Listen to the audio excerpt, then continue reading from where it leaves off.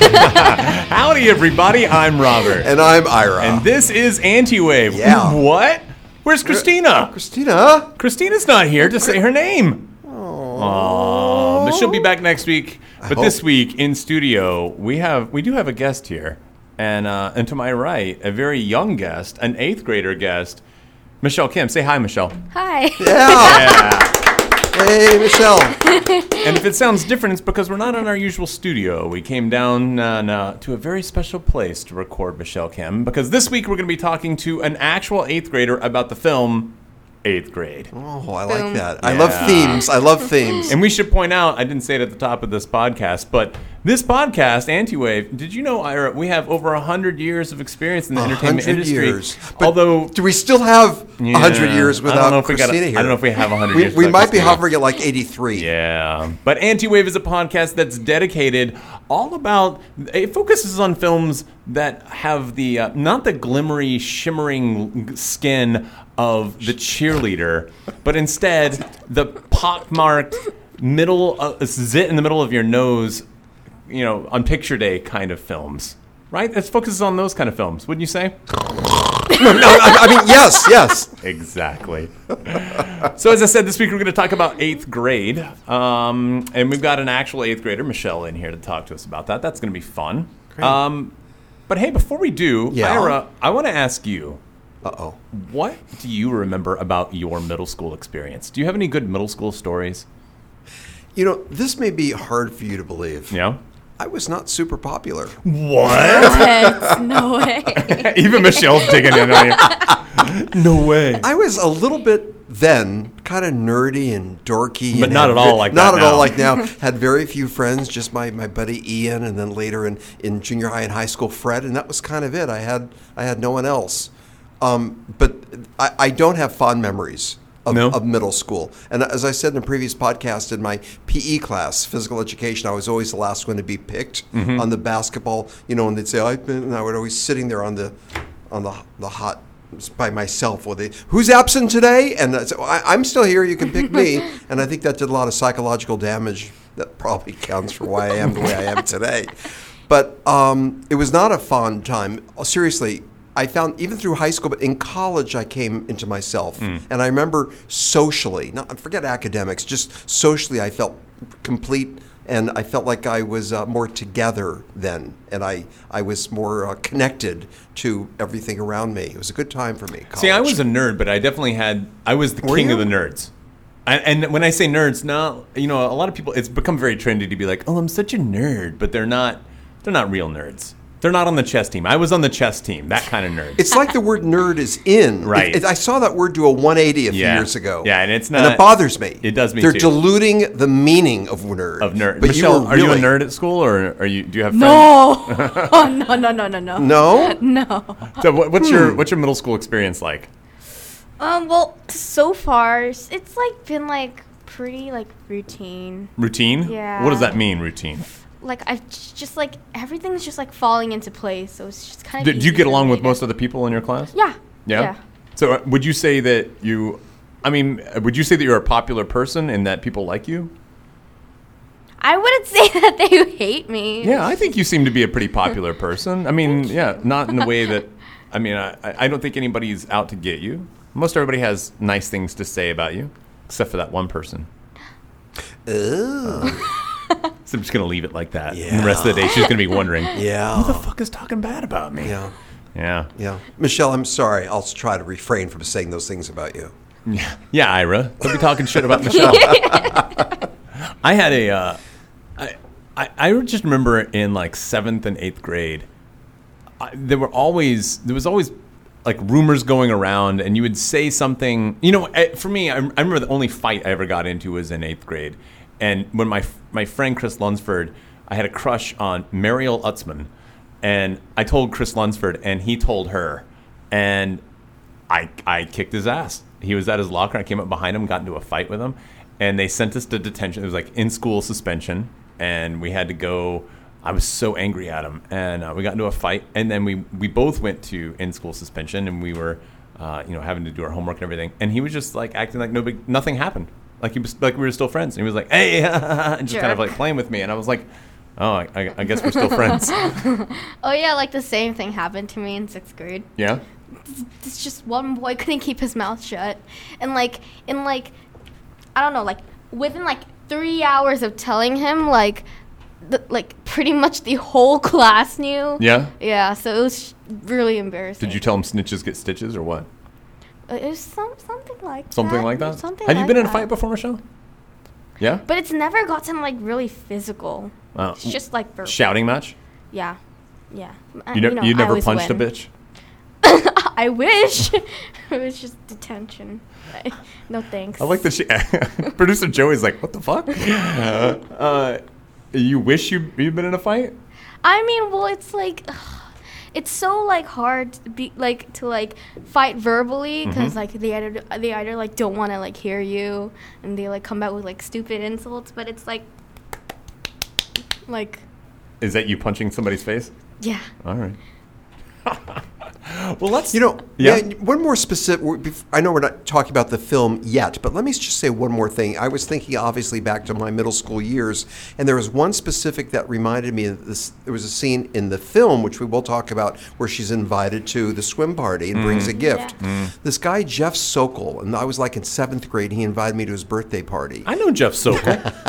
And I felt... I was like the character in the film. I was anxious and nervous, and my parents were really pleased because I had very few friends at that point in my life. And my mom said, "Should you bring a gift?"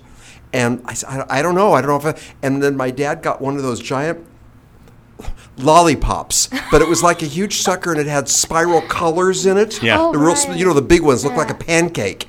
And I got that, and we wrapped it up, and all the presents were really cool that he was getting really neat stuff. It's like a scene in the and then it was mine, and he opened it up and he said, "Oh, thanks, Ira, for this lollipop." And it reminded me of that beat in the film, and it did not help my my psyche at all, and I think it affected me profoundly, and it look how it resonated with me. Yeah. And I still remember that multicolored sucker. It's so weird that you say that because you truly are one of the more social people I know. You have more friends than just about anybody, and I mean active friends, like not someone that you haven't spoken to in 3 years that you still call your friend, but people that you actively see on a regular basis, and you're still friends with a lot of people that you were friends with then, right? How about that? Yeah. And I became close with people in high school and college, and for many, many years we're still very close. But I'll tell you, elementary school and middle school, not a good time. Not a good time. Yeah.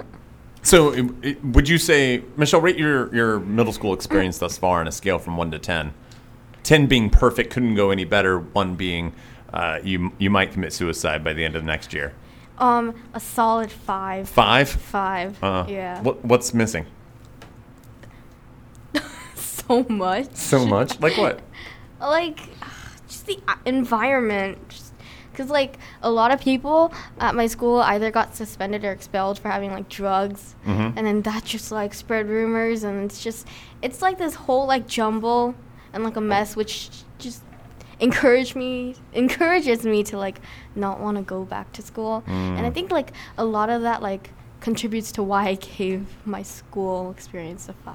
I want to talk more about this when we talk about the film. Right. We're going to come back to this Good. concept. Yeah. Okay. All right. But for the time being, let's talk about Week in Review. Ira? The Week in Review. By the way, Michelle, you're going to like this. No, you're not. Ooh. I have these little No, you're not. You're ditties, gonna hate this. and they tease me about it, but you're going to really be pleased with what you're about to No, hear. you won't. Some are old, some are new. We now present the Week in Review. All right. Come on. Yeah. Little Cardi B action going on over there. All right. What did you see, Robert? I'm going to start dropping that in. I'm going to start dropping I in love some that. little- I love that. Ira, what did you see this week? I saw one movie, and again, Michelle, I'm sure Robert told you we mentioned other film other than the one we're going to No, I don't primarily think talk I about. did actually, but Did you? Oh, other Right, movies. anyway, you've we seen. will. Okay. First of all, I want to say something before we get into that. In previous podcasts, especially when we saw the movie Chappaquiddick, we spoke about the element of family and how that was an interesting theme, and it seems to be more prominent now of late for some reason. And we've discussed that again in quite Even a the few word podcasts. family is creeping up in almost every film. Yes, you ready for this? I have not seen Skyscraper, and I probably won't see it, but even in their ad campaign, Family? it's all Yeah. about family. Family. It's all about family, and I think that's fascinating to me, and I'm asking, do you think that that's a reflection of what's going on out there right now with the political climate as far as the family unit? Is this Hollywood answering that call, making that a theme in films, or is it just a coincidence, or has family always been a theme in many movies, including action films? I think it's been a theme, but I think it's more so lately. Agreed. I mean, when you think about what's the Smokey and the Bandit, for example, where's his family? I don't know where the family. He's got his friend, he's got his lover, but there's never really his mom and dad. They're not part of the story. Do you know what I mean? I do, but his friends could be, again, we spoke about this, that his friends could be regarded as family. But okay, so there's no into it at that point. It's implied, right, perhaps, but it's not overt. That's what I mean. It's not kind overt, of like we're a group. Yeah. It is now like never before. Yeah. Is this a response to what's going on out there? We first noticed it on the Fast and Furious, the latest one, where they kept saying, we're family, we're family, we're family. We get it already. You're hitting us over the head. Yeah. And Guardians of the Galaxy. Right. That was the other one. And Chappaquiddick. So now with this action but film, Chappaquiddick was direct family. It literally, yes. Yeah, it was a biological. Yeah. Yeah. Yeah. So with Skyscraper, even in the ad campaign, it's all about family. Yeah. And it's just interesting that there's another action film that has that theme. I want to acknowledge that. Yeah. All right. Good. What did you see this week, Ira? Okay. There's a movie called Pineapple. Oh? Do you know Pineapple? Laughing. Do you know about this movie? The name's just really weird. Just the way he said it? Yeah, pineapple. Now, I'm going to discuss this very briefly. 2008, the wife was cheating. Hubby comes home. Wife is in bed with somebody else. Michelle, I hope this isn't too offensive to you. It's fine. This is cool? Good. She's fucking funny, dude. Because then he becomes... this husband goes nuts, and he hooks up with an exotic dancer and becomes a sex addict. Oh. The reason it's called Pineapple is because that's their safe word in BDSM. Safe word, pineapple. Michelle, how old are you? 13. Oh, Jesus God. Do you know what BDSM is?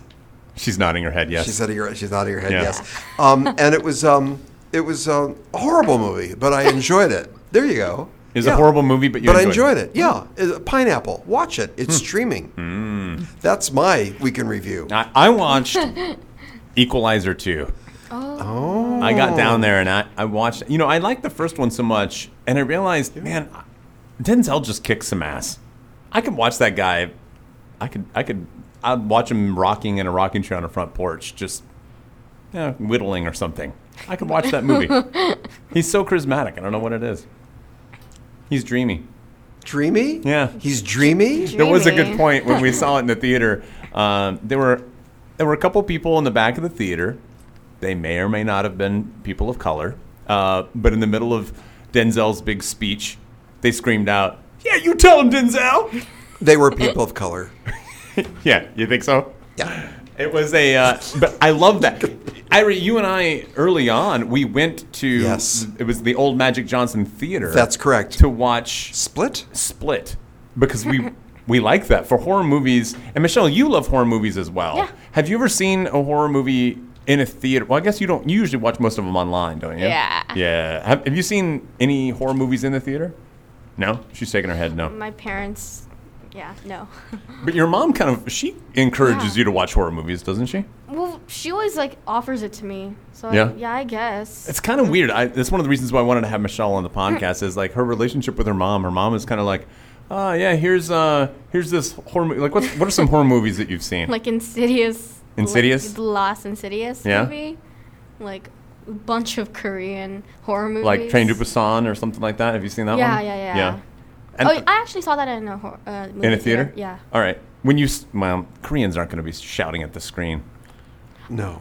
Yeah. No, there was this one movie where we were watching, and then it was a really tense scene, and the main character, who's a woman, kept screaming at the other main lead, and then just the Koreans just I think they're okay. So the Koreans in the theater. Yeah, we call them ajumas because they're old women, right? They're just just shut up! They just screamed at the screen because it was just getting so irritating. Yeah. That's great. So this permeates all cultures. Yeah. Yelling at the theater. Yeah. All right. Well, Michelle, what did you see this week? I actually revisited Spirited Away. Spirited Away. Yeah, Yeah. it was so good. And Princess Mononoke. Yeah? Yeah. Ira, have you seen Spirited Away? No. I think you'd like it. Really? Yeah. It's so cute. A brief synopsis, please. What's it about? Wow, okay, so it's like this girl is moving with her family, and apparently, like, they go into, like, this deserted, like, it's kind of like a little town, and then just, like, after, like, the time shifts, like, the world's kind of, like, shift, and, like, she ends up, like, in a whole brand new world with, like, supernatural stuff and everything. It's Wow. cool. That was Michelle's description of Spirited Away. Spirited Away. Yeah. It's now a must-see. It's an anime. It's kind of regarded as one of the top anime of. Oh, it's anime? Yeah. Mm. Yeah, it's a good one. Hey, let's talk about 8th grade. You want to do that? 8th grade. Robert, Yeah. talk us through it. All right. 8th grade centers around Kayla Day, an 8th grader, in the last few days of her 8th grade experience before she transitions to high school. And as we've kind of already alluded to, Kayla does not fit in with society. She's really desperate to try to make friends and to maybe even get a boyfriend. And she really wants all of the usual trappings of middle school and high school life. And it's about her quest. It's a coming of age film, and it's about her quest to kind of accomplish some of those things. And it's also bookended by this time capsule that her school kind of reminds her about, that she created in 6th grade, and she goes through it, and she starts to go through a lot of the items that are in this time capsule that were important to her in 6th grade and what that means to her now. Yeah, that breaks it down, yeah. Well done, Robert. All right. Yeah, well Ira, done. Now, I want to ask, Yeah. before I get into this, before we talk about it, Yeah? I want to know, What? Michelle, Yes. what did you think of Yes. this film? Yes, being an 8th grader. Yeah. Okay, well, in my opinion, I'm looking forward to 8th grade. Yeah? Because, it's Now, like, you're coming out of 7th grade going into 8th grade, Yeah. right? We're recording this in the summer. So you are technically an 8th grader. yes. All right. I'm actually kind of looking forward to 8th grade because a lot of people like think that 7th grade is just like the most busiest of the year because it's just like applications, scholarships. You need Busiest to of middle school experience. yeah, Is that what you middle mean? school experience. And 8th grade, I think we take it a little more lightly. But seeing it from Kayla's perspective, it kind of makes me more scared. Cause You're terrified? Not necessarily terrified, but it was just like oof. What were some of the highlights of the film for you? Oh, like that fire scene Where she burns her time capsule? Yeah, and she talks to her father. Yeah. Like I could just relate to a lot of the things she said. Like what? Like for example, she's like, what if I have like a daughter and she ends up like me? Because I watched it with my mom and we were both like crying our eyes out, right? Because I had told her that I didn't want a kid because like it's such like so much to do, and like it takes a lot of work to like kind of like build on their like responsibilities and even personality. Because I don't want to have a trash kid. So yeah, it was really relatable. I don't want to have a trash kid. Trash kid? Would that be like a garbage pail baby? Is this a new term? Yeah. Sure. What's a trash kid? I mean, well, people like kids that like are like ungrateful and like snobby to yeah. like their parents. I don't want to have to deal with that. Did your mom like the film? Oh yeah. Yeah? Yeah. At first, she's like, "Oh, like, why are you dragging me to this?" But like, at the end of the movie, she was like she was just like wiping her nose, and it was like, "How was it?" And she's like, "It was great." I think she really liked it. Yeah. Yeah. Well, so you related most to that scene where she's burning her time capsule box, Yeah. and she kind of breaks down with her dad. Any other scenes that really stood out to you? Oh, that pool scene.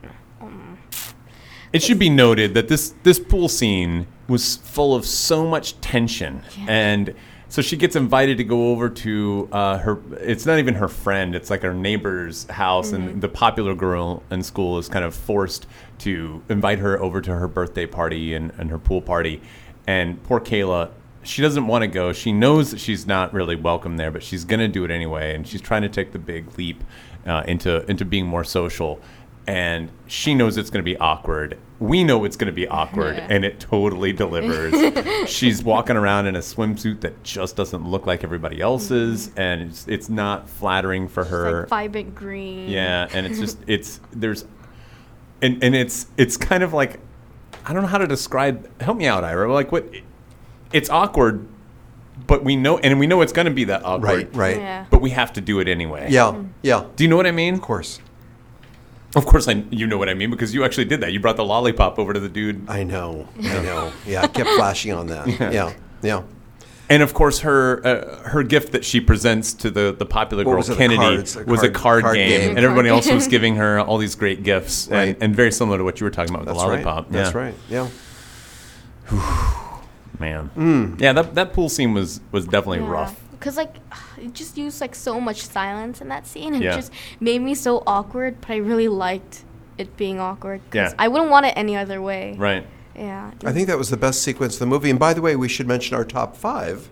Is pool movies. That's right. Did I not say that at the top? Did you say that? I don't know if I did or not. I don't think so. I didn't. No. All right. Hey, guess what? Our top 5 this week is pool movies. Woo! Yeah. All right.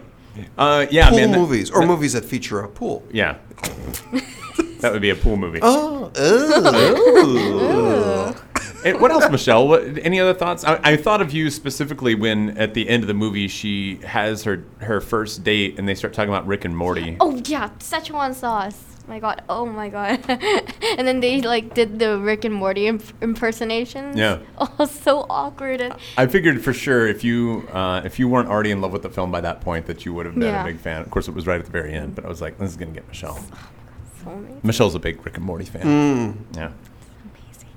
What did you think of the guy? No, it should be noted that there were a few sexual scenes in here. Yeah. How did you deal with that with your mom? You're sitting next to your mom in the theater, right? No, so, there was, like, this mall scene where Kayla gets invited, like, with her high school friends, and I could just, like, immediately tell there was something wrong with Riley. The guy, he wasn't, like, talking a lot, and he was kind of, like, looking at Kayla really weirdly. So I knew something was going to go wrong when, like, Olivia left the car first, and it was just the two of them, and then he got in the back seat instead of her going into the front seat, and it made me really uncomfortable, so I like shifted to the other side of the seat, so I didn't have to like see my mom. And my mom was just like that kind of thing, noise. And she was like, ugh, and just like sighing. When you saw it in the theater, were people making noises? I mean, when I saw it, there were definitely people going, "Oh no!" I'm talking squirming. to the theater. Yeah. No, I think my theater was like silent. Really? I think like everyone was just like too hung up in the moment, and like what is this dude doing? Mostly just laughs. I know. I remember for me, my first girlfriend that I had was in 8th grade, and we didn't have sex, but we were definitely like going way too further than we should have been in 8th grade, and we were making out all the time. We always got in trouble.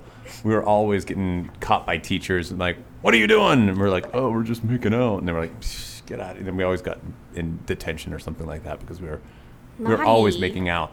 One of the things I love about this film is how accurately it depicts 8th graders. I think it's one of the few films I've seen that really shows where 8th graders are at and their awakening. I guess I think a lot of people try to put it into high school, and I think it starts to actually happen in 7th and 8th grade. And she's a little bit behind the curve in a lot of ways. Kayla's character, I think. Would you agree with that, Michelle? Yeah, of course. I mean, like there was like definitely people. I mean, you were talking about in your middle school there were people that have been expelled for drugs, for selling drugs, and you go to your class is a gifted class, right? So it's one of the highly sought after high schools to go to. Yeah. And I think I think it's something that a lot of adults are naive about is they wish that kids hold on to their innocence for longer than it actually happens. Oh yeah, like I'm pretty sure everyone in my class knows like everything. Yeah. Just everything. Yeah. Crazy. What do you think about that? All right.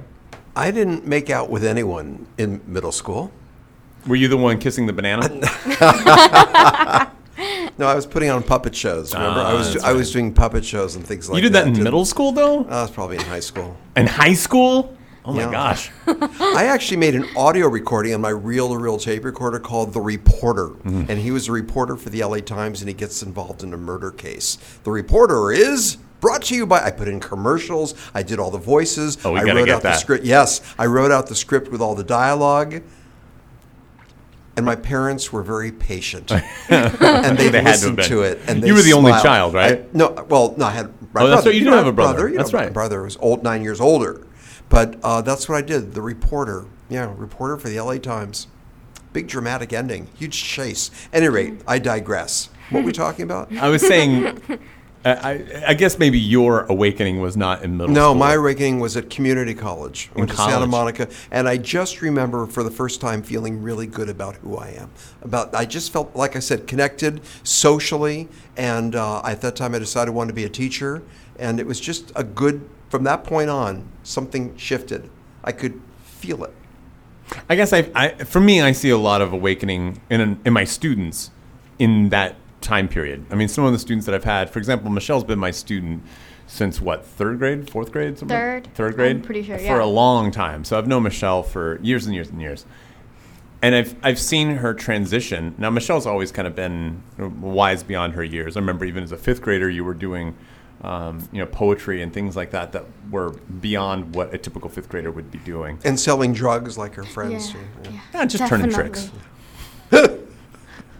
No, but yeah, she's always been more mature. Yeah. But I think I can see some people as they have progressed from fifth and sixth grade, and they start to become young adults by seventh grade, and by eighth grade, I mean, you could tell they're starting to get into real trouble. Not like, oh yeah, hanging around the school doing naughty things, but like selling drugs, like Michelle's talking about.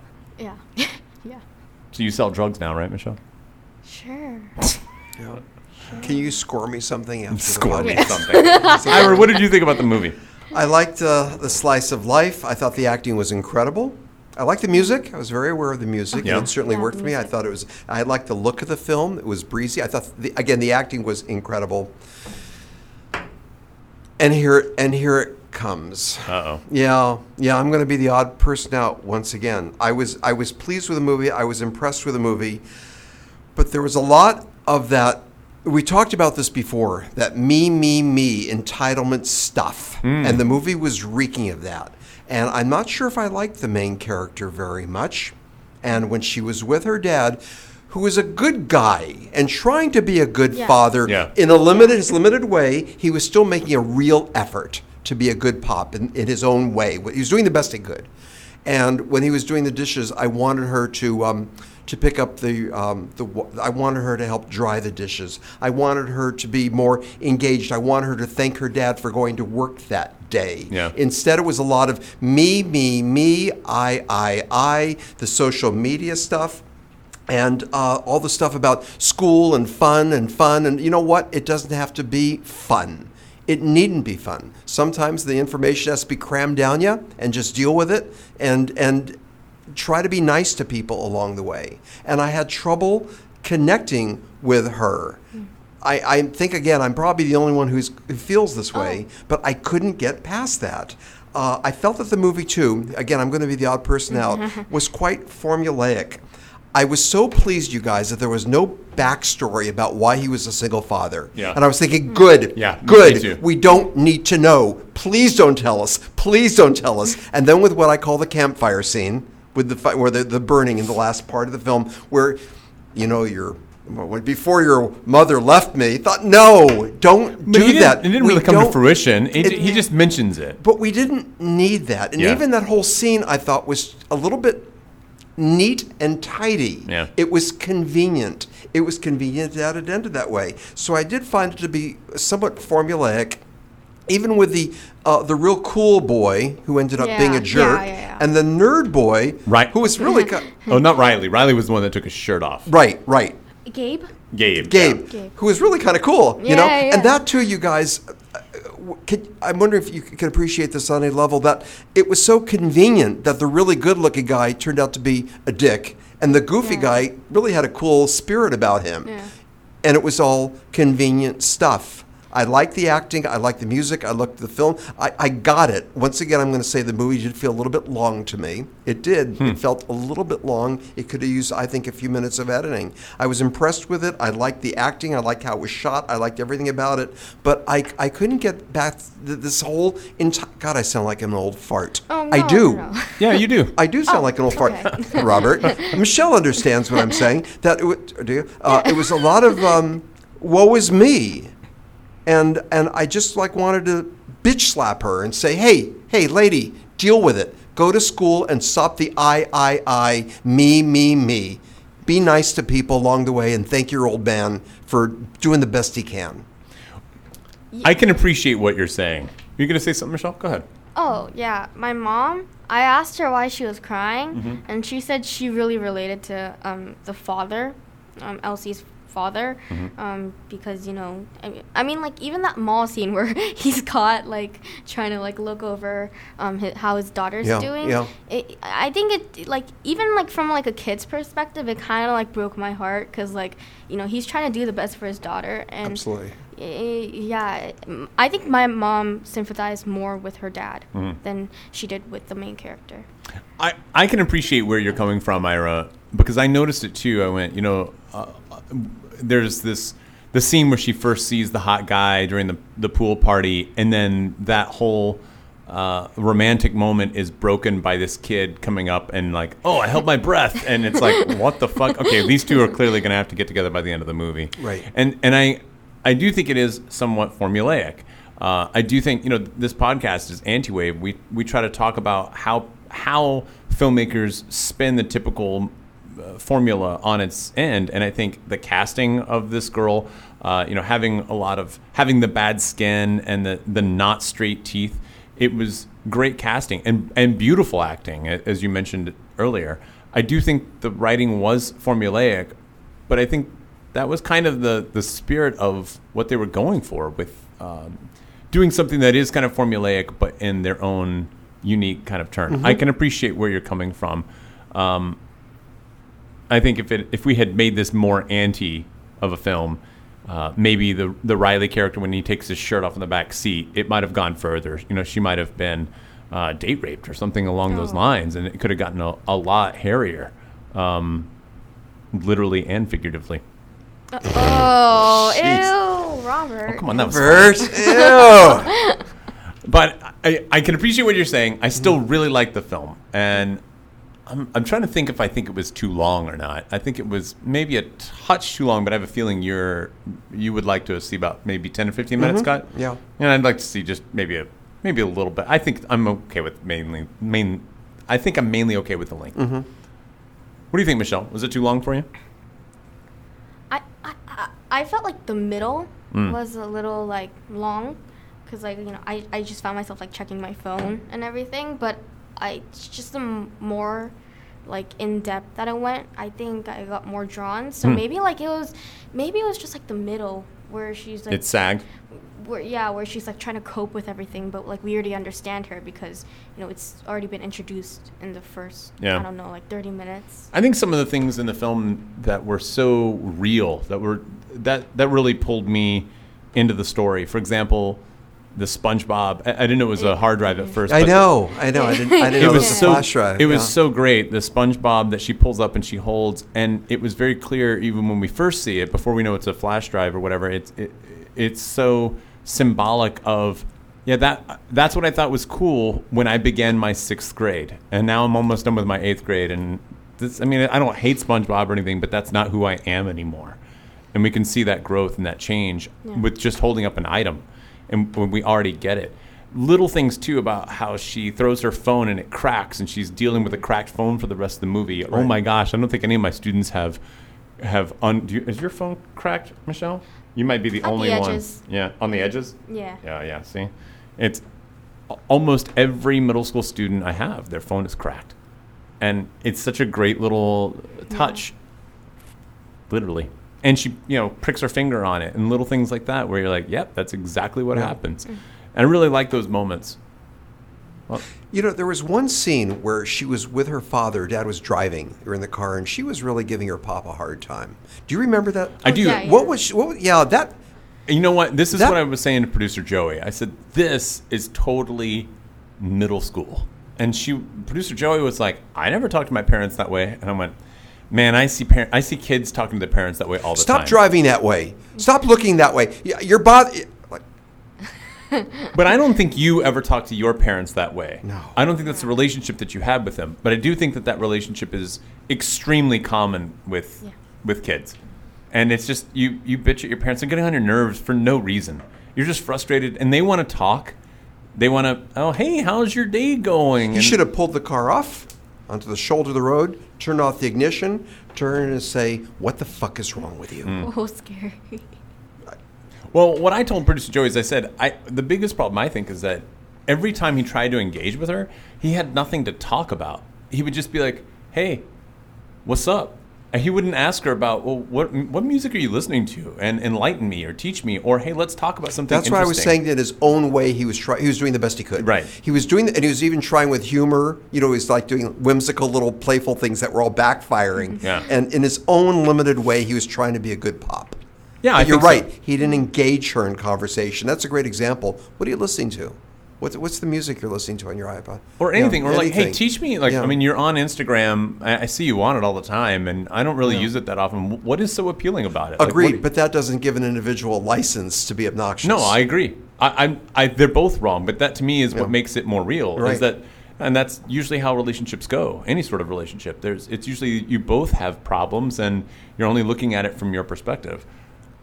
What I really liked about the father's performance is that you could tell he was inspired by the actress and formulated his character around some of her mannerisms. You know, like it was very clear he had that same kind of lost for words and really could never find what he was trying to say very eloquently and in the same way that she did.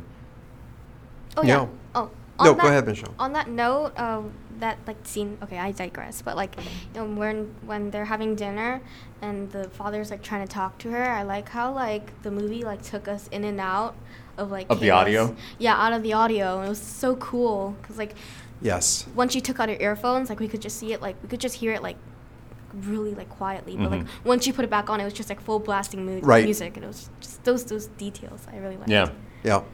Yeah, that was a clever device. Michelle, let me ask you regarding the main character in the film. Yeah. Again, her character's name is Kayla Day, played by Elsie Fisher.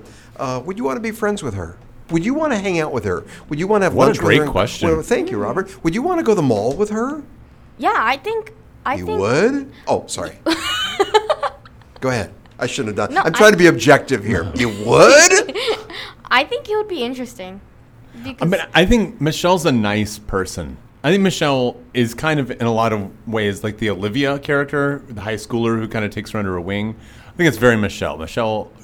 I've known Michelle for so long, and I've only seen Michelle have problems with like maybe one or two people ever, and it really was the other person's just a bad attitude, and for whatever reason. Michelle got caught up in the middle of it, and Michelle would always be like, "What the fuck? You know, I didn't do anything. Why are you coming at me like that?" So I think I know what you're saying, Ira, and I think for me, I'll answer no. I wouldn't. Right. I wouldn't want to. Well, hang out Michelle, with this says a lot about you. Truly, it says about you. Yeah, I couldn't hang out with Kayla. Oh. No, you really couldn't. No, you couldn't. I would be intolerant, wouldn't I? Yeah. I would. Yeah. You would do a better job. You would last longer. I would hang out. I could do it in doses. You know, and be like, okay, well, this is it, and that was nice, and we'll hang out next month. Next month. But Michelle, you could see her as a buddy, huh? Yeah, it's just like even like how like she You're fine. Hear me? Like even like at the mall, I think, cause like When she goes to the mall with her friends. Yeah, cause like usually like. My friends aren't really like Kayla. Like they're like really outgoing and everything. Mm-hmm. But I think I would enjoy like that awkward vibe that Kayla gives off. Mm-hmm. Like even if like that would make our friendship like awkward at first, I think that would really like, I don't know, kickstart, because it's different from most other relationships. In what way?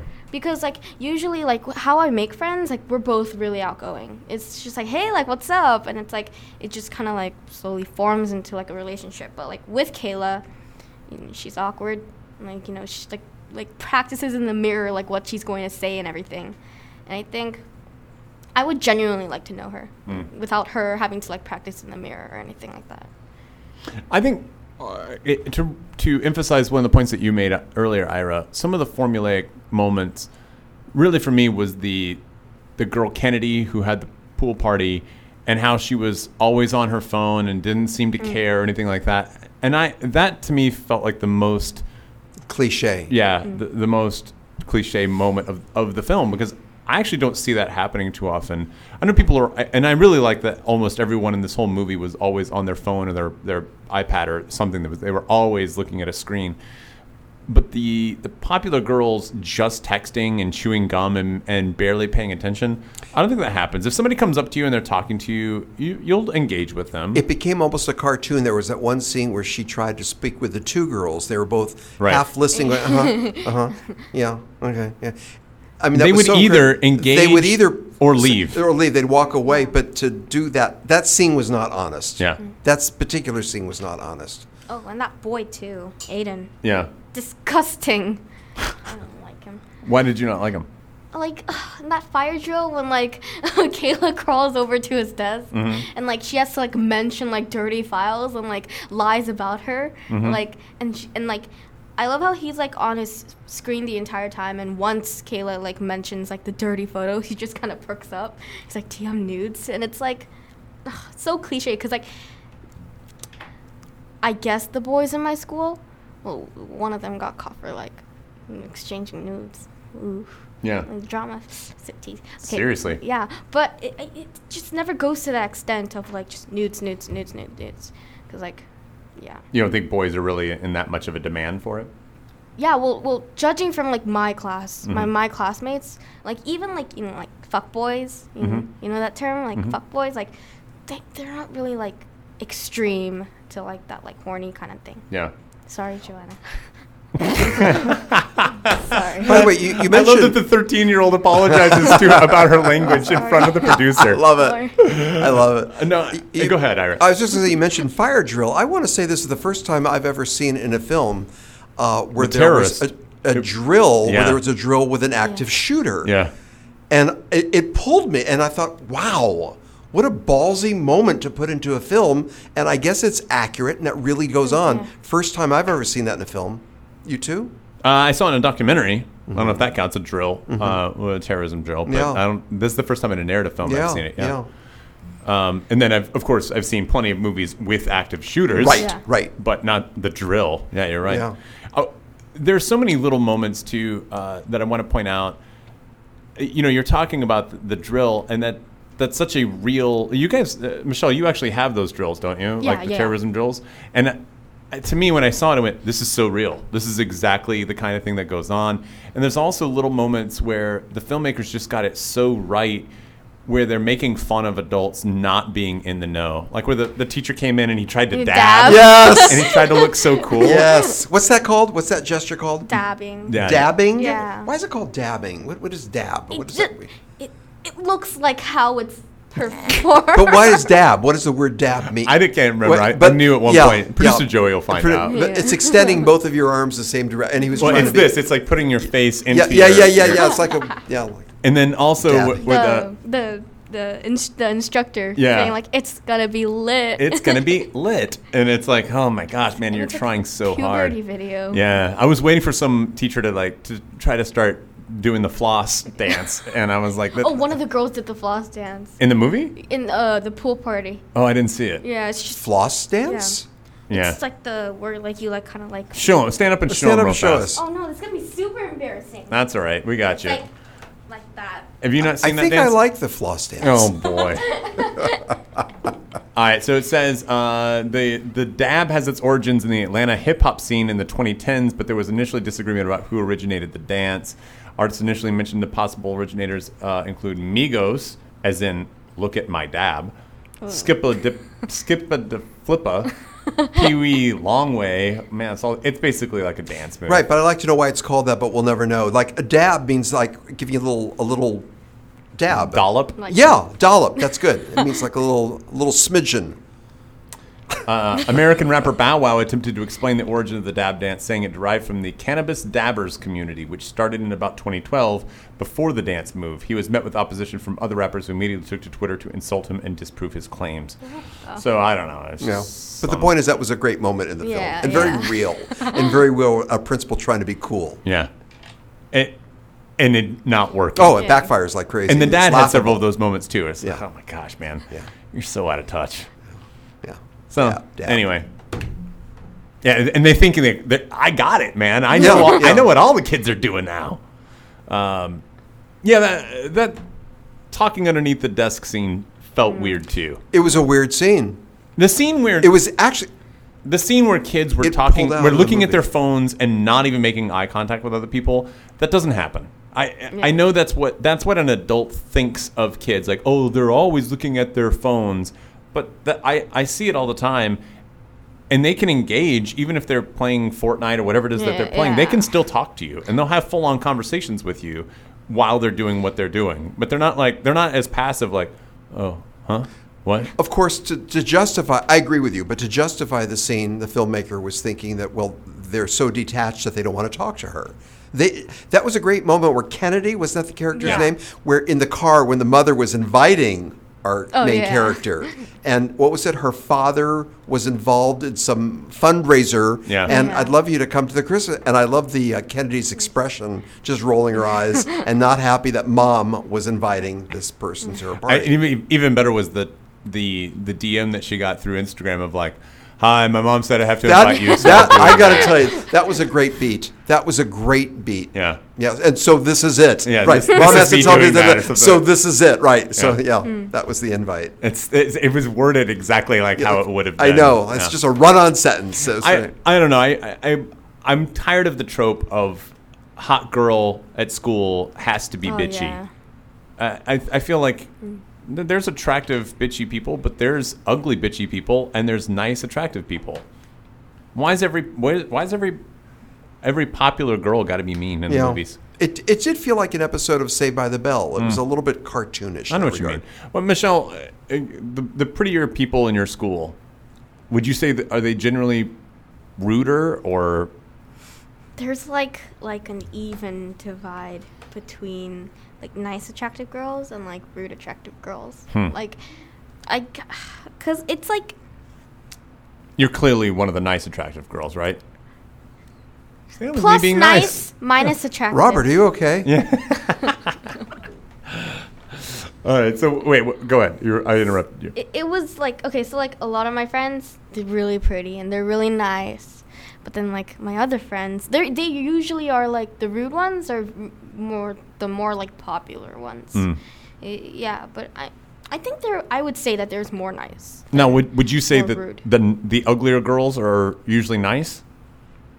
Or there's some mean, ugly girls? And I mean objectively ugly, not like some girl you can't stand and you're like, oh, dude, she's a dog. And then you're saying she's also mean. She's a bitch in both terms. Yeah, I think like the majority of like ugly girls are pretty nice. Yeah? Yeah. So you're saying that generally that stereotype holds up in your school? Somewhat? Yeah, somewhat. Right. Yeah, I'm just tired of it. Hey, Michelle, would you do the dab for us again? Oh, no. The dab or the floss? Oh, that was the floss. The floss. No, the dab. Can was you do this, the dab and the floss simultaneously? I don't think you can. You're trying to. I want to attempt it. Wait, watch this. Watch this. Wait. This is great Yeah, pod. No, but then I need to like use. Yeah, she's got her hips swinging, but her I hands like don't it. know what to do. Yeah, I'm seeing the floss. This is great good. Now she's podcasting. doing the dab. She's doing the dab. We got a floss and a dab. What would we call this? How do we blend those two words? Flab. Michelle, you just invented a new dance move that I'm sure no one will do. The flab. All right.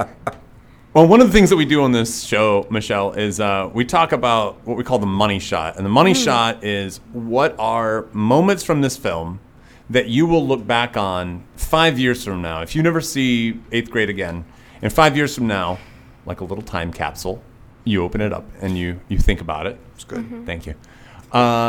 What moments would you think of in this film? Ira, why don't you go first? Yeah. I'll go first. I have two. And the first one, near the end of the film, when our main character tells off Kennedy, we're waiting for, again, another example perhaps of formulaic writing, but we're waiting for that to happen, and it delivered. Not that moment, but right after, there's a quick shot of her in the hall walking, and we see her breaking into a smile.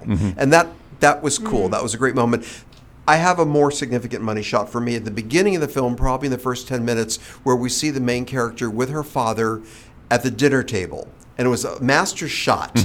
And it was the flow between them, it was very organic, and the exchange felt so natural to me that you could feel all is not well here. There are certainly issues aplenty, but I love that word established the father's character, and I just like the fact that they shot it as a master shot. Yeah. It was in one take, Yeah. and they even overlapped dialogue for a moment. It was very real. I just love that beat. It was not only great acting, but it was a great editorial decision to show the two of them in the whole scene and not have to cut away. It's a testament to her acting ability that she was able to hold her own with this father character. That's right. And not have to cut away. Yeah. It was great. Yeah.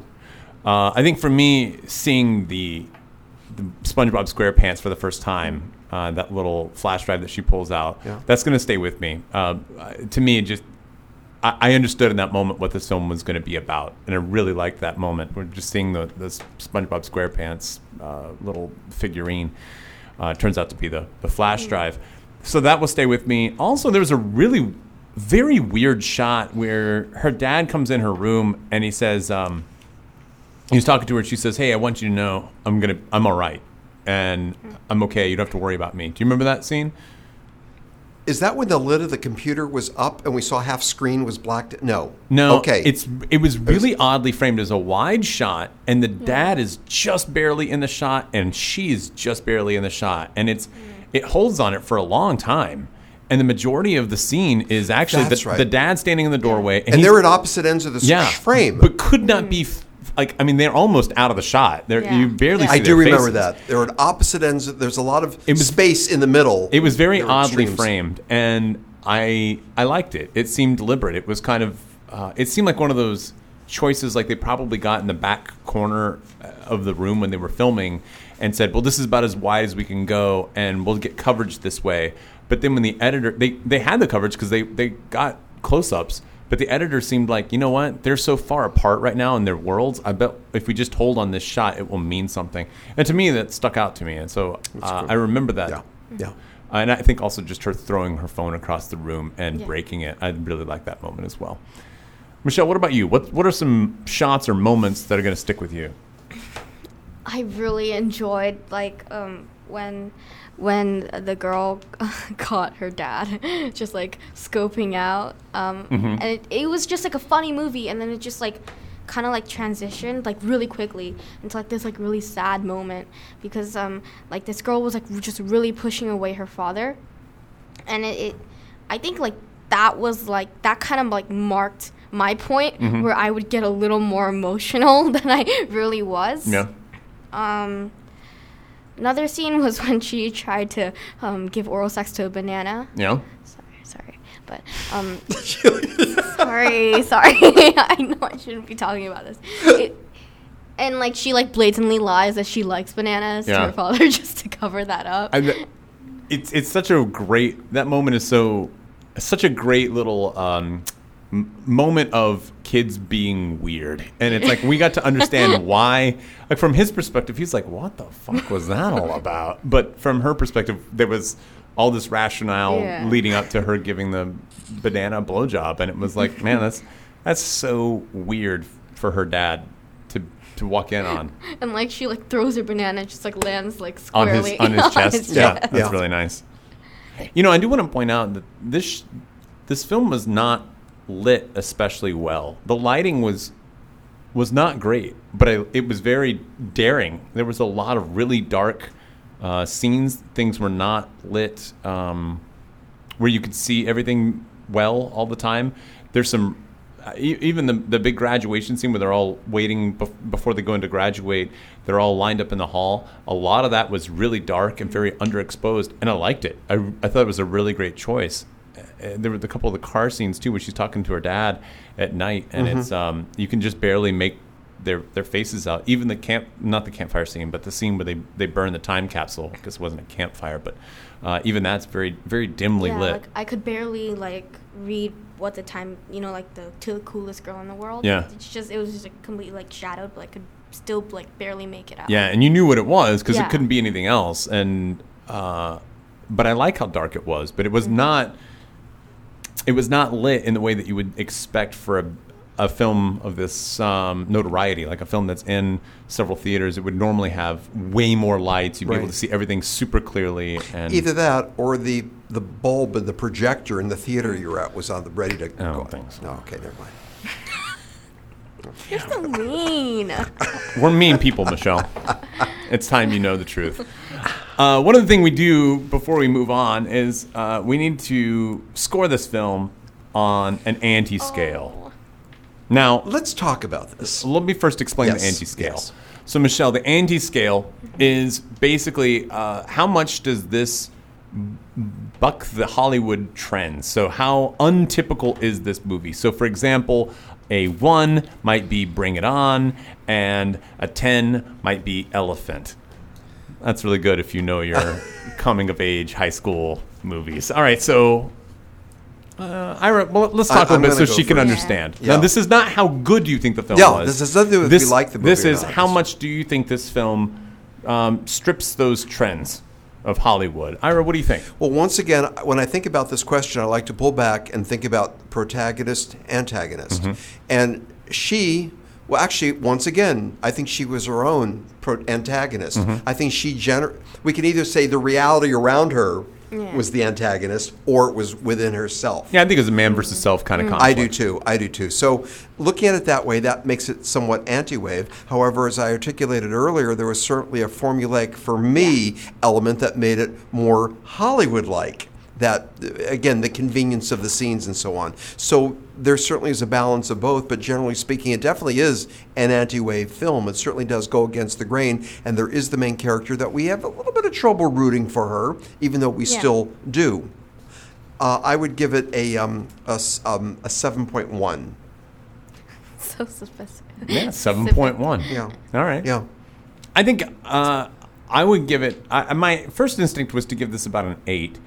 But I think a little bit you've convinced me that there are, I thought about it as I was walking to the theater, but I think you've convinced me that there are more trappings than I originally thought. I really like the film. I think the film is a good film. I like it and would even be open to watching it again relatively soon, which I don't usually say. Usually I need a little bit more time before I'm ready to watch a movie again, unless it's really, really captivating to me. But I think you've convinced me a little bit that it's a little less anti than I originally felt. But the acting is stellar. I think I would wind up giving this a 7. Yeah, Michelle, what do you think? Yeah, I think I would also give it a 7. Yeah. Because aside from all the pros of this movie, as Ira said, the formulaic. Then kind of layout, and also, but I think what I would consider what makes this anti kind of is the music. Yeah, and, I think so. The shot. It's so weird, but it fits right in, and I really liked it. So I think I would give it also a 7. You're right in the way it was shot. Some of the things that were odd about it was how wide some of the shots were, and then they would get real tight as well. It really, there weren't medium shots. It was all very, here's everything, or I'm going to show you right up in her face. And her face was so just not your typical Hollywood starlet that it was interesting. It was something different. By the way, I got to ask you, in what I'm calling the video inserts, when she was doing her YouTube, she'd always sign off by saying Gucci. Now, was that a reference to the product of the Gucci purse? Here, let me explain. And if so, that doesn't make sense to me. Well, basically, Gucci, us kids, we think it says good. So like everything's Gucci. Yeah, like it's all Gucci. It's all good. I thought it was, the double G logo on people's purses. It is. Gucci. It is. Well, it does come from that? That's good, right? Good. Gucci is good, so everything's Gucci. Yeah. Yeah. But she's not saying go out and buy a Gucci purse. No. It's not referencing the actual product. I think she's just like marking the ends of her videos by saying like something a lot of the kids. It's say. like she's heard people say this thing, and that's cool to do. Oh my gosh, one of the really nice moments of the movie that I thought was so great was when the mom says, "Okay, everybody, come around," and Kayla, honey, we can't see you. Got to come to the front. And so she comes around front, and if you notice, all the girls. They all say like hi, and they do it with the two fingers, like the super Asian cheese, and then she does thumbs up. It's so great. I don't know if you noticed that moment, but I was like, actually, I did not notice. She's that. the That's only great. one that did thumbs up. That's great. And it was like, man, shit. you just do not fit That's in. so weird. Yeah. It was such a nice touch because she's like, yeah. All right, Good. There you go. Yeah. Well, that was Gucci. Hey, Ira, who died this week? Another ditty, Michelle. You're going to like this one. You ready? No, you I'm won't, doing Michelle. this one specially for you. This is dedicated to Miss Michelle. Okay. Gotta tell you, unfortunately, we must. The following people, they've turned to dust. Okay. Oh. See, she appreciates me. We lost the following people in the industry in the last 7 days. I want to mention Stan Dragotti, 85-year-old American film director. You guys, he directed Mr. Mom. He directed Necessary Roughness and Love at First Bite. Oh, really? Yeah, so I knew, Robert, you have a fondness for Mr. Mom. Am I right do on like that? Mr. Mom, yeah. I remember that, so I thought about that. Also, a 51-year-old American animator, John Schnepp. He's a filmmaker, voice actor, and he did. He was involved with The Death of Superman Lives. We spoke about that documentary. Remember, that was supposed to get made and so on. But there is a Dead Corner spotlight that I want to acknowledge, you guys. This is an important person we lost in the last few days. Shiranobu Hiroshimoto, 100 years old. I'm sorry, who was that? I knew you were going to say that. Just leave me alone. All right. This gentleman, 100 years old, Japanese screenwriter. You guys, he 100 years old? Yes, and he So wrote. young. He wrote Seven Samurai, Rashomon. Thank you for saying that. I Live in Fear. He wrote more than 70 screenplays, and in addition to Throne of Blood and also The Hidden Fortress, his scripts were notable, responsible for The Magnificent Seven. Right. You know that it was patterned after that, and also and the Star Wars. George Lucas has often said in interviews that he regards The Hidden Fortress as an inspiration for Star Wars. So look what this man has done. So the screenwriter for Star Wars died? Work with me here, Robert. Oh. Okay. Hidden Fortress. But again, with Magnificent Seven, so had such an effect on our pop culture. These movies he wrote were so significant on their own, yet they also went on for the other films that he inspired. Wow. We lost him. So sad. Man, Yeah. that's awful. Oh, we also lost Kirk Douglas. He died. Kirk Douglas? Have you ever heard of him? Do you know who he is? You can't shake your head on a podcast. Nobody can see you. You got to say something. No. Oh, well, yeah. She shakes her head no. Well, he's dead. Yeah, Is he an actor? Was. he was. Not anymore. Hey, we're going to play a game. Oh, we are? Yeah. We're going to play a game. Michelle, this game is called Real or Unreal. So here's how it works. I Producer like this Joey has put together a few movies for us. And none of us know if these are real movies or unreal Oh, movies. I saw this in like a Jimmy Fallon show. Okay. Wait, what? Yeah. Jimmy Fallon's ripping off our bit? Sue him. Man. All right, so real or unreal. So we're going to try to figure out, is this a real movie or not? Okay, first one. Middle school, the worst years of my life. Real. Well, hold on. Wait, you might want to hear the description. I'm going to describe it to you, all right? A quiet teenage artist, Rafi, has a wild imagination and is sick of middle school and the rules that have been put before him. Rafi and his best friend Leo have come up with a plan. Break every rule in the school handbook, and as you expect, trouble follows. Real. Real? I call real. What do you What's think, the title Ira? again, Robert? Middle school, the worst years of my life.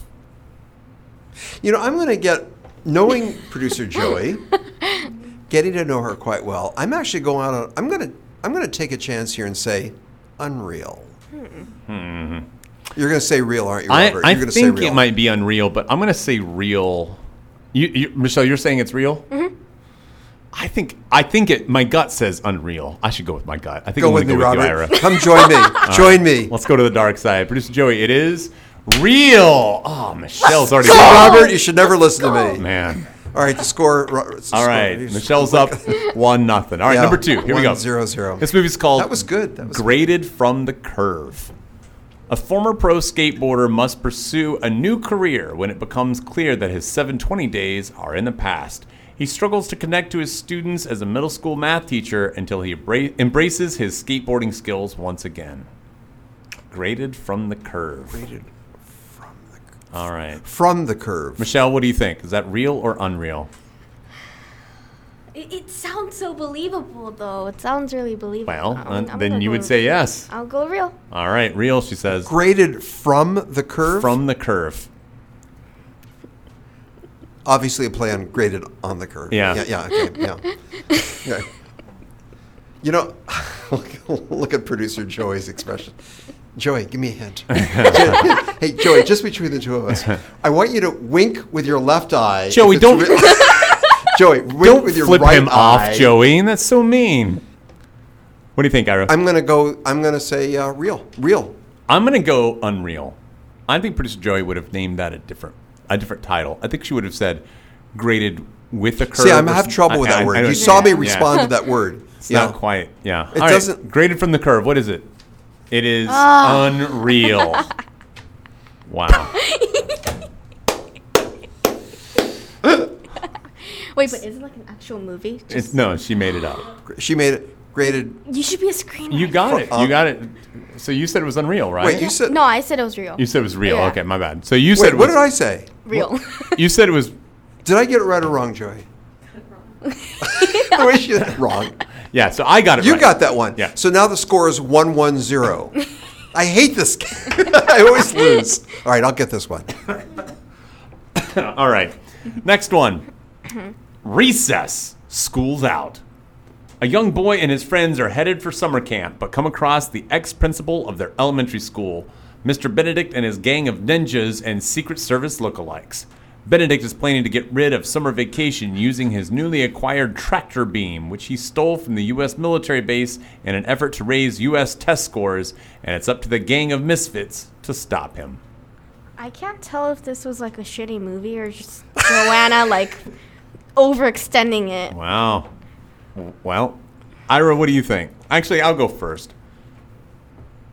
I think this is, I'm going to say real. This feels real to me. It's just so shitty. I don't think Joanna's capable of writing so shitty. What do you think, Ira? It has to be unreal. Unreal? It's so bad. Yeah? I'm saying real. Ira says unreal. What do you think, Michelle? She's eeny, meeny, miny, moaning. Real. Real. All right. And the answer is, it is real. Nice. Michelle, you're up 2. I think I got 1. All right, last one. No, 2-2. It's 2-1-0, right? 2-1-0. Is that's what I said, Yeah, wasn't it? yeah. Is that Yeah, right? she's up 2. I Yeah. got 1. Ira, Wait, but you got the skateboard dude. yeah, that's what I'm and saying. I this got 1. And this wait. one too. Oh, yeah. Yeah, 2-2. Whatever. Who Wait a cares? minute. I demand it. All right. Last one.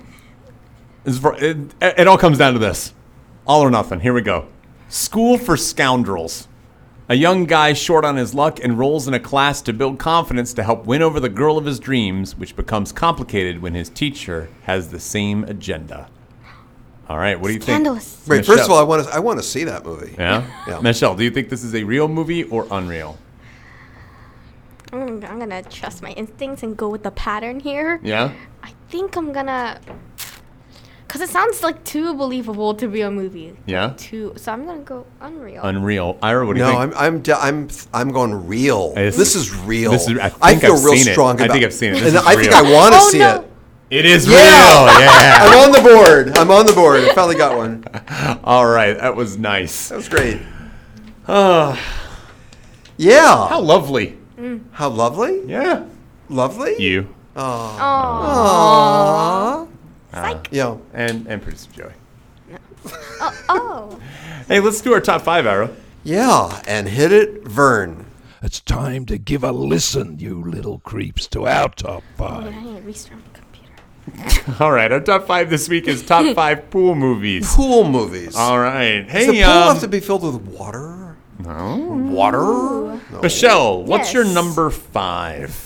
I'm gonna have to go with Jennifer's Body. Jennifer's Body. All right, tell us about that. What's the movie about, real quick? I mean, well, it's about it's just like I'm a really hot girl named Megan. Well, she's played by Megan Fox, but like I guess like whenever like whoever she has sex with, like she has to kill or something. Mm-hmm. It's just like this curse that was like given to her or something. Ira, have you seen Jennifer's Body? I have. I have actually you? have, yes. Of course It you was have. Put it on playing the at list? HBO at 2 in the morning, and I considered it, but I had a feeling you'd put it on, so I Did you put the whole? Did you watch the whole movie of Jennifer's Body? In and out. I didn't watch the whole thing all the way through. I see. Yeah. And she, Yeah, like, I found it quite compelling. Yeah, I bet you did. she like clashes with like her best friend, Yeah. Needy, for like her boyfriend. Hey, Michelle, real quick, I want to ask you just because I think it's funny when the kid in the movie that we're talking about today in 8th grade, when the kid was masturbating in that scene, My mom knew. she knew. She was laughing. She was laughing. Was that awkward? No. Well, I mean, between you and her, were you like, oh my gosh, No, because at first I thought she didn't know what what he was doing? he was doing. So I like turned to her and was like, "Do you know what he's doing?" She's like, "Yeah." She's By the like, way, I want to say that for me, that fell the category of another scene that wasn't honest. I didn't think. Did you buy it? Did that seem I have real to never you? been in a classroom where a kid started masturbating. I That would be thought it was so contrived. excessive. Oh, I my- thought that beat was contrived. I did. my classmates like claim that they masturbated during class, but I think those are just for jokes. Yeah, I think so too. All right, so your number 5 was Jennifer's Body. Ira, what's your number My 5? number 5 is a film that we spoke about once before, a previous podcast, and that's with Burt Lancaster's The Swimmer. Mm-hmm. The Swimmer. This was 1968. What a strange film it is. I saw it in the theater when it first came out, and it was an extended metaphor. And it was Burt Lancaster said in multiple interviews it's his favorite film that he ever did. It's an odd, quirky movie, and The Swimmer is my number 5. You know I've never seen it? I know it, but I've never seen it. We'll watch it together. We can cuddle. You know I'm married, right? We can cuddle. What about me? She's going to produce the show. My number 5. Now, I was tempted to pull an Ira and start talking about The Hustler or The Color of Money. He's saying that because there's a pool table. Yeah. It's about shooting billiards pool. Yeah. Ha ha. We got to get that dropped. That was great. That was great. But I didn't. I decided to play this clean. Deadpool. All right. Yeah. I thought about that. I am pretty proud of mine. I think I got a few in here that you're going to go, wow, nice one. And I think my number 5 is going to impress you, Ira. My number 5 is from 1994, Forrest Gump. And you might say, what pool? There is no pool. There is. When he is standing at the on the steps of the Lincoln Memorial and Jenny runs across the reflecting pool. Kudos. Wait, I am bowing to you. Nicely done, huh? That's fucking brilliant. Yeah. You knew I'd love that one. Yeah. That's really good, Robert. Yeah. The reflecting pool in Washington, D.C. Yep, there you go. Oh, that's... Number 5. All right, Michelle, what you got? What's your number 4? I'm gonna actually like switch here, and I'm gonna say Passengers. Passengers. All right, tell us Passengers about was it. my number 2. All right. But then I kind of considered the plot, and I was like, nah. All right, this is so a tell us four. what happens in Passengers and where's the pool? Okay, well, basically, like all of these like I guess like a majority of like the civilization are on a ship that's gonna take them to like another planet to restart civilization because they fucked up Earth real bad, and then this man's like little cryo chamber or whatever you call it like malfunctions and he wakes up and he's like super lonely for like 2 years, and so he like he's a jerk, but he opens up like the like I guess it's like love is interests pod up, and basically it's just like this whole like romantic woo, and then like ship malfunctions. And where's the pool?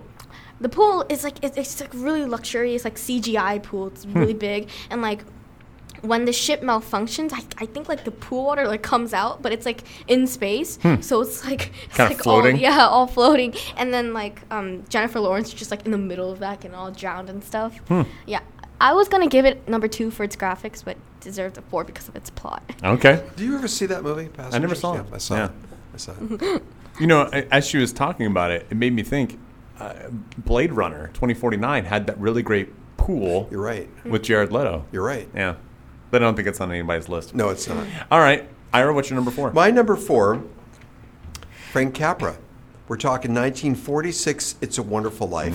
There was a scene in that film, and it wasn't a pivotal... The movie would have been fine without it, where Jimmy Stewart and Donna Reed are dancing, and then the floor retracts. You remember that? Vaguely. And all the dancers fall into the pool. Yes. You do remember that? Yes, I remember that. It's a delightful Didn't scene. they shoot that at Beverly Hills High School? How do you know that? Yeah. How do you know that? Because they're the only ones that have a retracting pool. They're right. Yeah. There's a gymnasium, Michelle, at Beverly Hills High School, and the floor would retract, and there'd be a swimming pool. So they could use it for swim classes as well as for shooting hoops and basketball, where the floor was retractable. And yes, they filmed that scene there. It was not a pivotal scene in the movie, but it was a delightful scene. Yeah. And everyone falls into the pool, and that's cool that you remembered that scene, and it's really cool that you knew where it was shot. Thanks, man. Yeah. My number 4 is a movie from 2003. It's an Australian film. I'm betting you... I don't... Michelle, I don't think you've seen this one. Ira, you might have seen it, but I'm going to guess no. Swimming Upstream. Have you seen this? I haven't. It's about an Australian swimmer and his dad who pushes him in a very kind of... Beethoven-esque way, where he's just kind of constantly like riding his ass to be a great swimmer. And there's a lot of really great pool scenes, but there's one in particular where, if I remember it correctly, it's been a number of years since I've seen it, but there was a pool that he's swimming in, and it's raining above the pool, and I think there's like a glass roof, and it's some really cool shots of this pool with this beautiful glass roof and it raining on top. Or maybe he was swimming outdoors, but I know it was raining while he's swimming, and he won't stop swimming even when it's like lightning and thunder, and his life could potentially be in danger if he gets struck by lightning, and he won't stop swimming. It's really cool. Wow. There's some great swimming stuff in there. All right, what do you got, Michelle? What's number 3? I'm going to have to give it to Final Destination 4. All right, so where's the pool? So this guy Hunt, he's like swimming, and then like that little like that little like drain thing at the bottom of pools. Somehow his butt gets like suctioned into that, and then it like completely like cuts off like the rest of the pressure. It's going to the swimming pool, which ultimately like overheats like the pressure engine outside, and so it explodes, and Hunt just like goes up in bits. Yeah. Yeah. I don't think I saw 4. Did you see 4? Yeah. I saw the first 3. I didn't see 4. Yeah. But it was... Wow, you and Michelle have the same taste in movies. Michelle.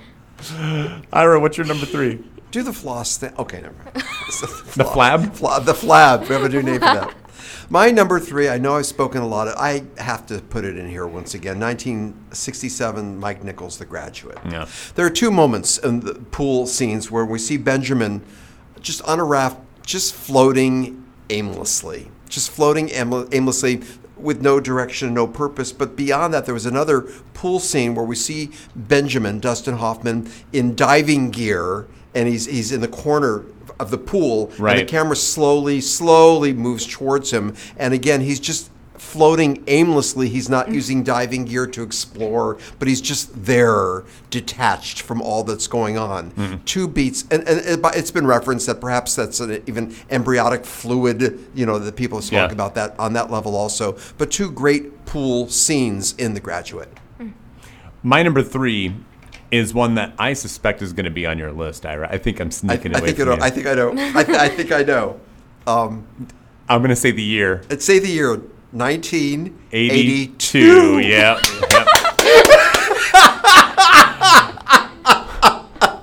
Should we just move on? I love it. Go for it, man. Say it. Fast Times at Ridgemont High. Yeah. All right. Fast Times. Michelle, this Michelle, is do you know before what your we're age. talking about? You haven't seen. Okay.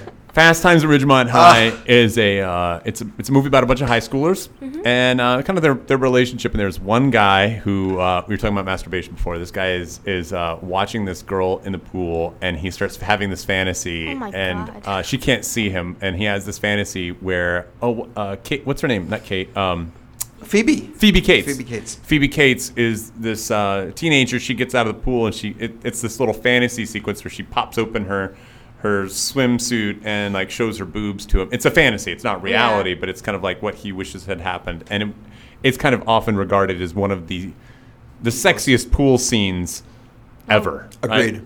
I can only think of one that might be better. and that's coming up in a minute. That's your number my one. Oh. Huh? But yeah, it's definitely every teenage boy that was alive in the 1980s knows that scene from Fast Times at Ridgemont High. If you rented a tape from a video rental store, you would always notice that scene was always worn down, and you'd have some tracking problems when you watched it, when you rented it from the video store. What do you got, Michelle? What's your number 2? It Follows. It Follows. Where's the pool scene? Well, basically, the group of teenagers are just so fucking crazy, and they decide to use one of the teenagers as a bait in the middle of a pool so that the monster kind of gets lured in. And they were going to electrocute the fucking pool along with the bait. And it was such a dumb plan, but, I think it showed how, paranoid and, desperate they were getting. I really liked that scene. All right. It was creepy, too. Oh, my God. Ira, what's your number 2? My number 2, Fast Times at Ridgemont High. There you go. I love, Robert, that you knew I was going to include that. 1982, Amy Heckerling? Heckerling, yeah. Directed that. Phoebe Cates in a red bikini. And, man, what a scene. What a scene. Yeah. Yeah. And like you said, people would rent the videotape. It was probably worn at that one spot. Yeah, it was. And watching it over and over again. It's quite a moment in cinematic history. You have to recognize. I'm sorry, Michelle, to be talking about this in front of you, but Phoebe Cates was at the height of her young nubile powers, right? I mean, she was it. Phoebe Cates is not. She's a looker. I mean, now still. Can you imagine if Christina was here and if I just said that now? So that's very sexist. Isn't it sexist? Is it or is it not? Maybe it's not sexist. I don't know. Yeah, but more ageist. Yes, it's more age. I think it's both. Maybe. Yeah. Oh. My number 2, keeping with our theme from Fast Times, from 1998, the only scene that might be a little bit sexier than Fast Times at Ridgemont High, Wild Things. Oh. Ira, I can't believe this isn't on your list. Yeah. Do you remember this? I do. Tell us about it. It's the big scene between what's her nose and what's her face with Nev Campbell and what's her name? Denise Richards. Thanks, producer Joey. Do you remember that? I remember Kevin Bacon and that. Yeah. Matt Dillon. It's a good movie. I think I need to see this movie again. Yeah, you do. Yeah. Yeah, you'll want to come back and retroactively adjust your pool scores. Yeah, but we're not allowed to do that, are we? No, we aren't. Okay. All right, Michelle, what do you got? What's your number 2? I'm sorry, number 1? Yeah, number 1.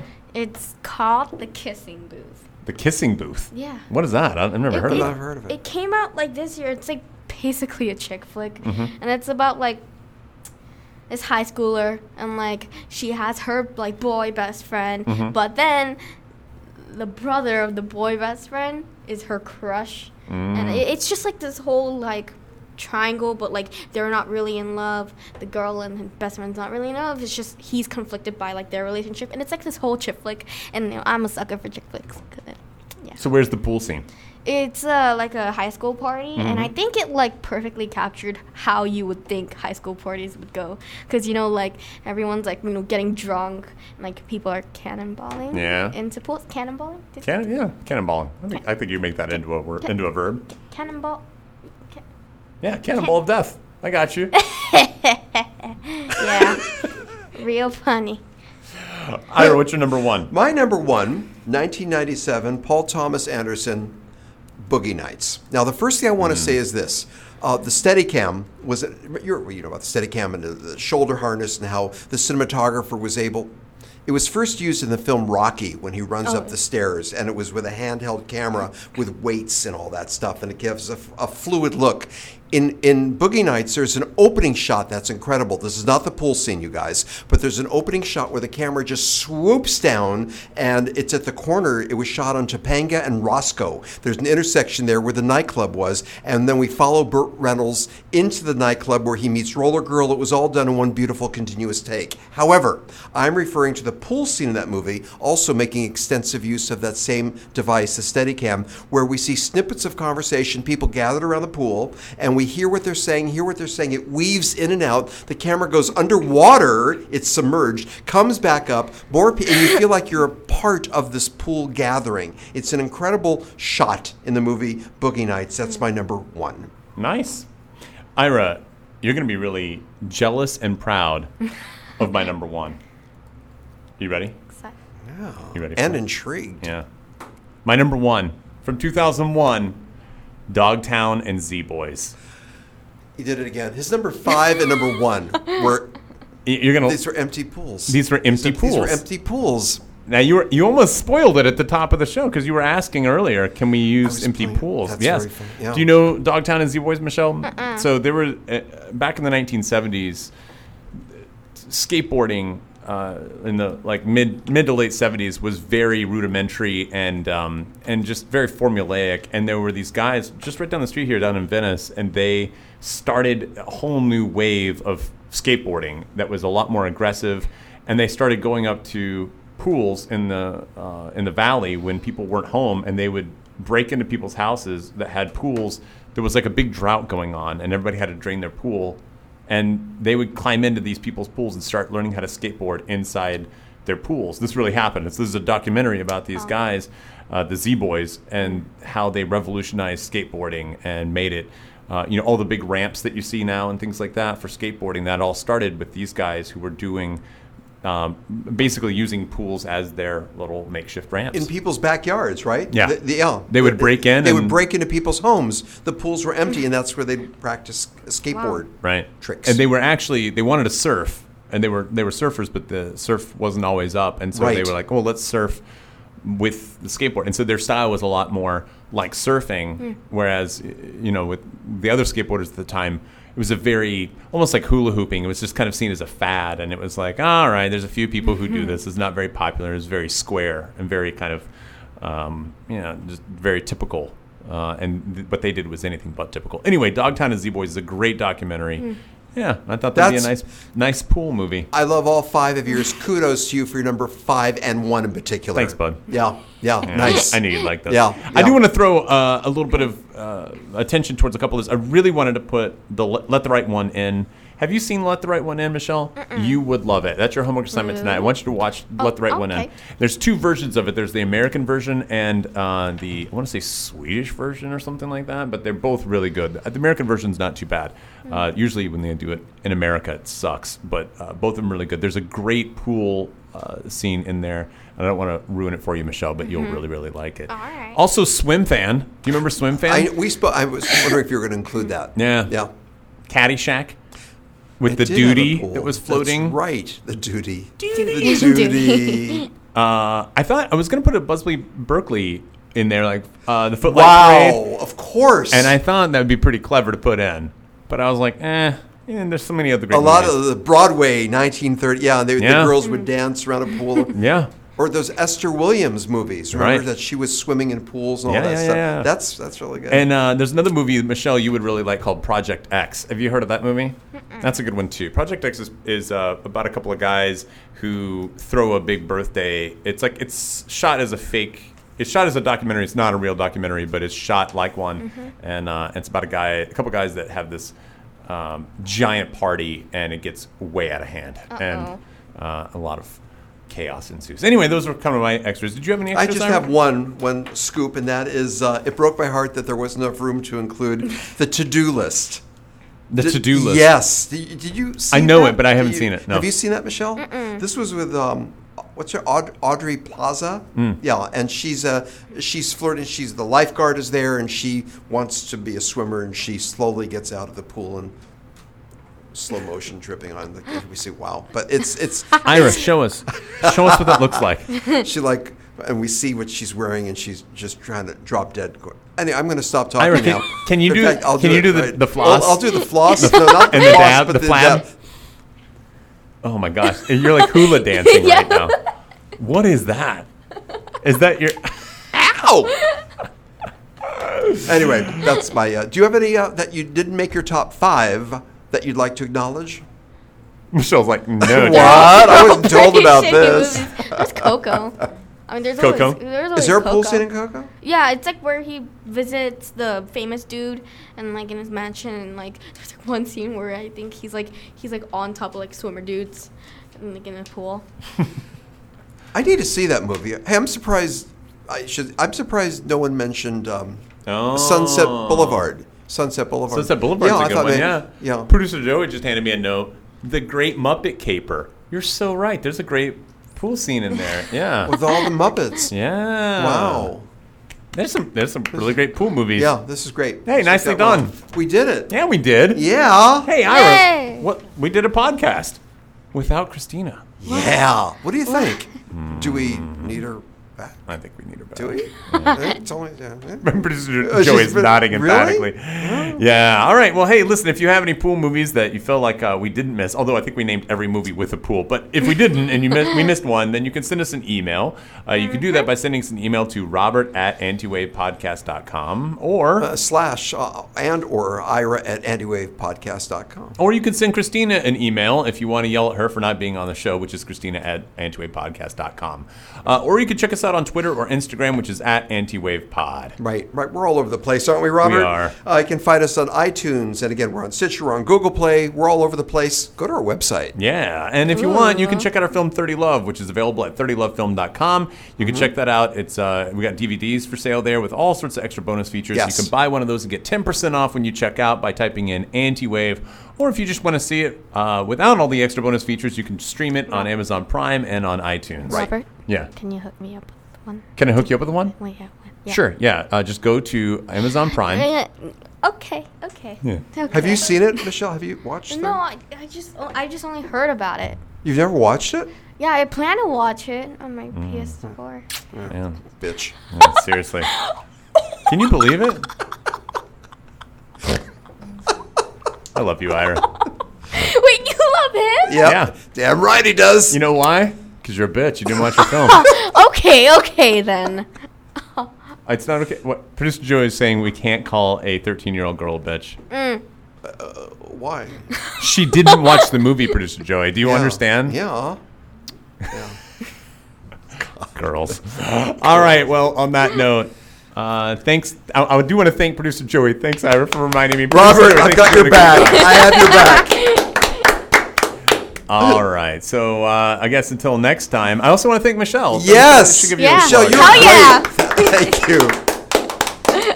Michelle, do you want to throw a plug out there? Where can people find you? Do you want people following you on Instagram? or Instagram no? at doyouwantsome.lettuce.com. Do you want some No, lettuce? minus the .com. Sorry.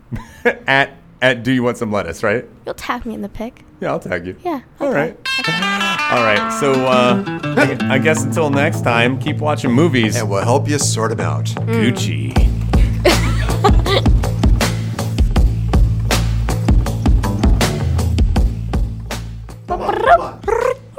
Just nudes.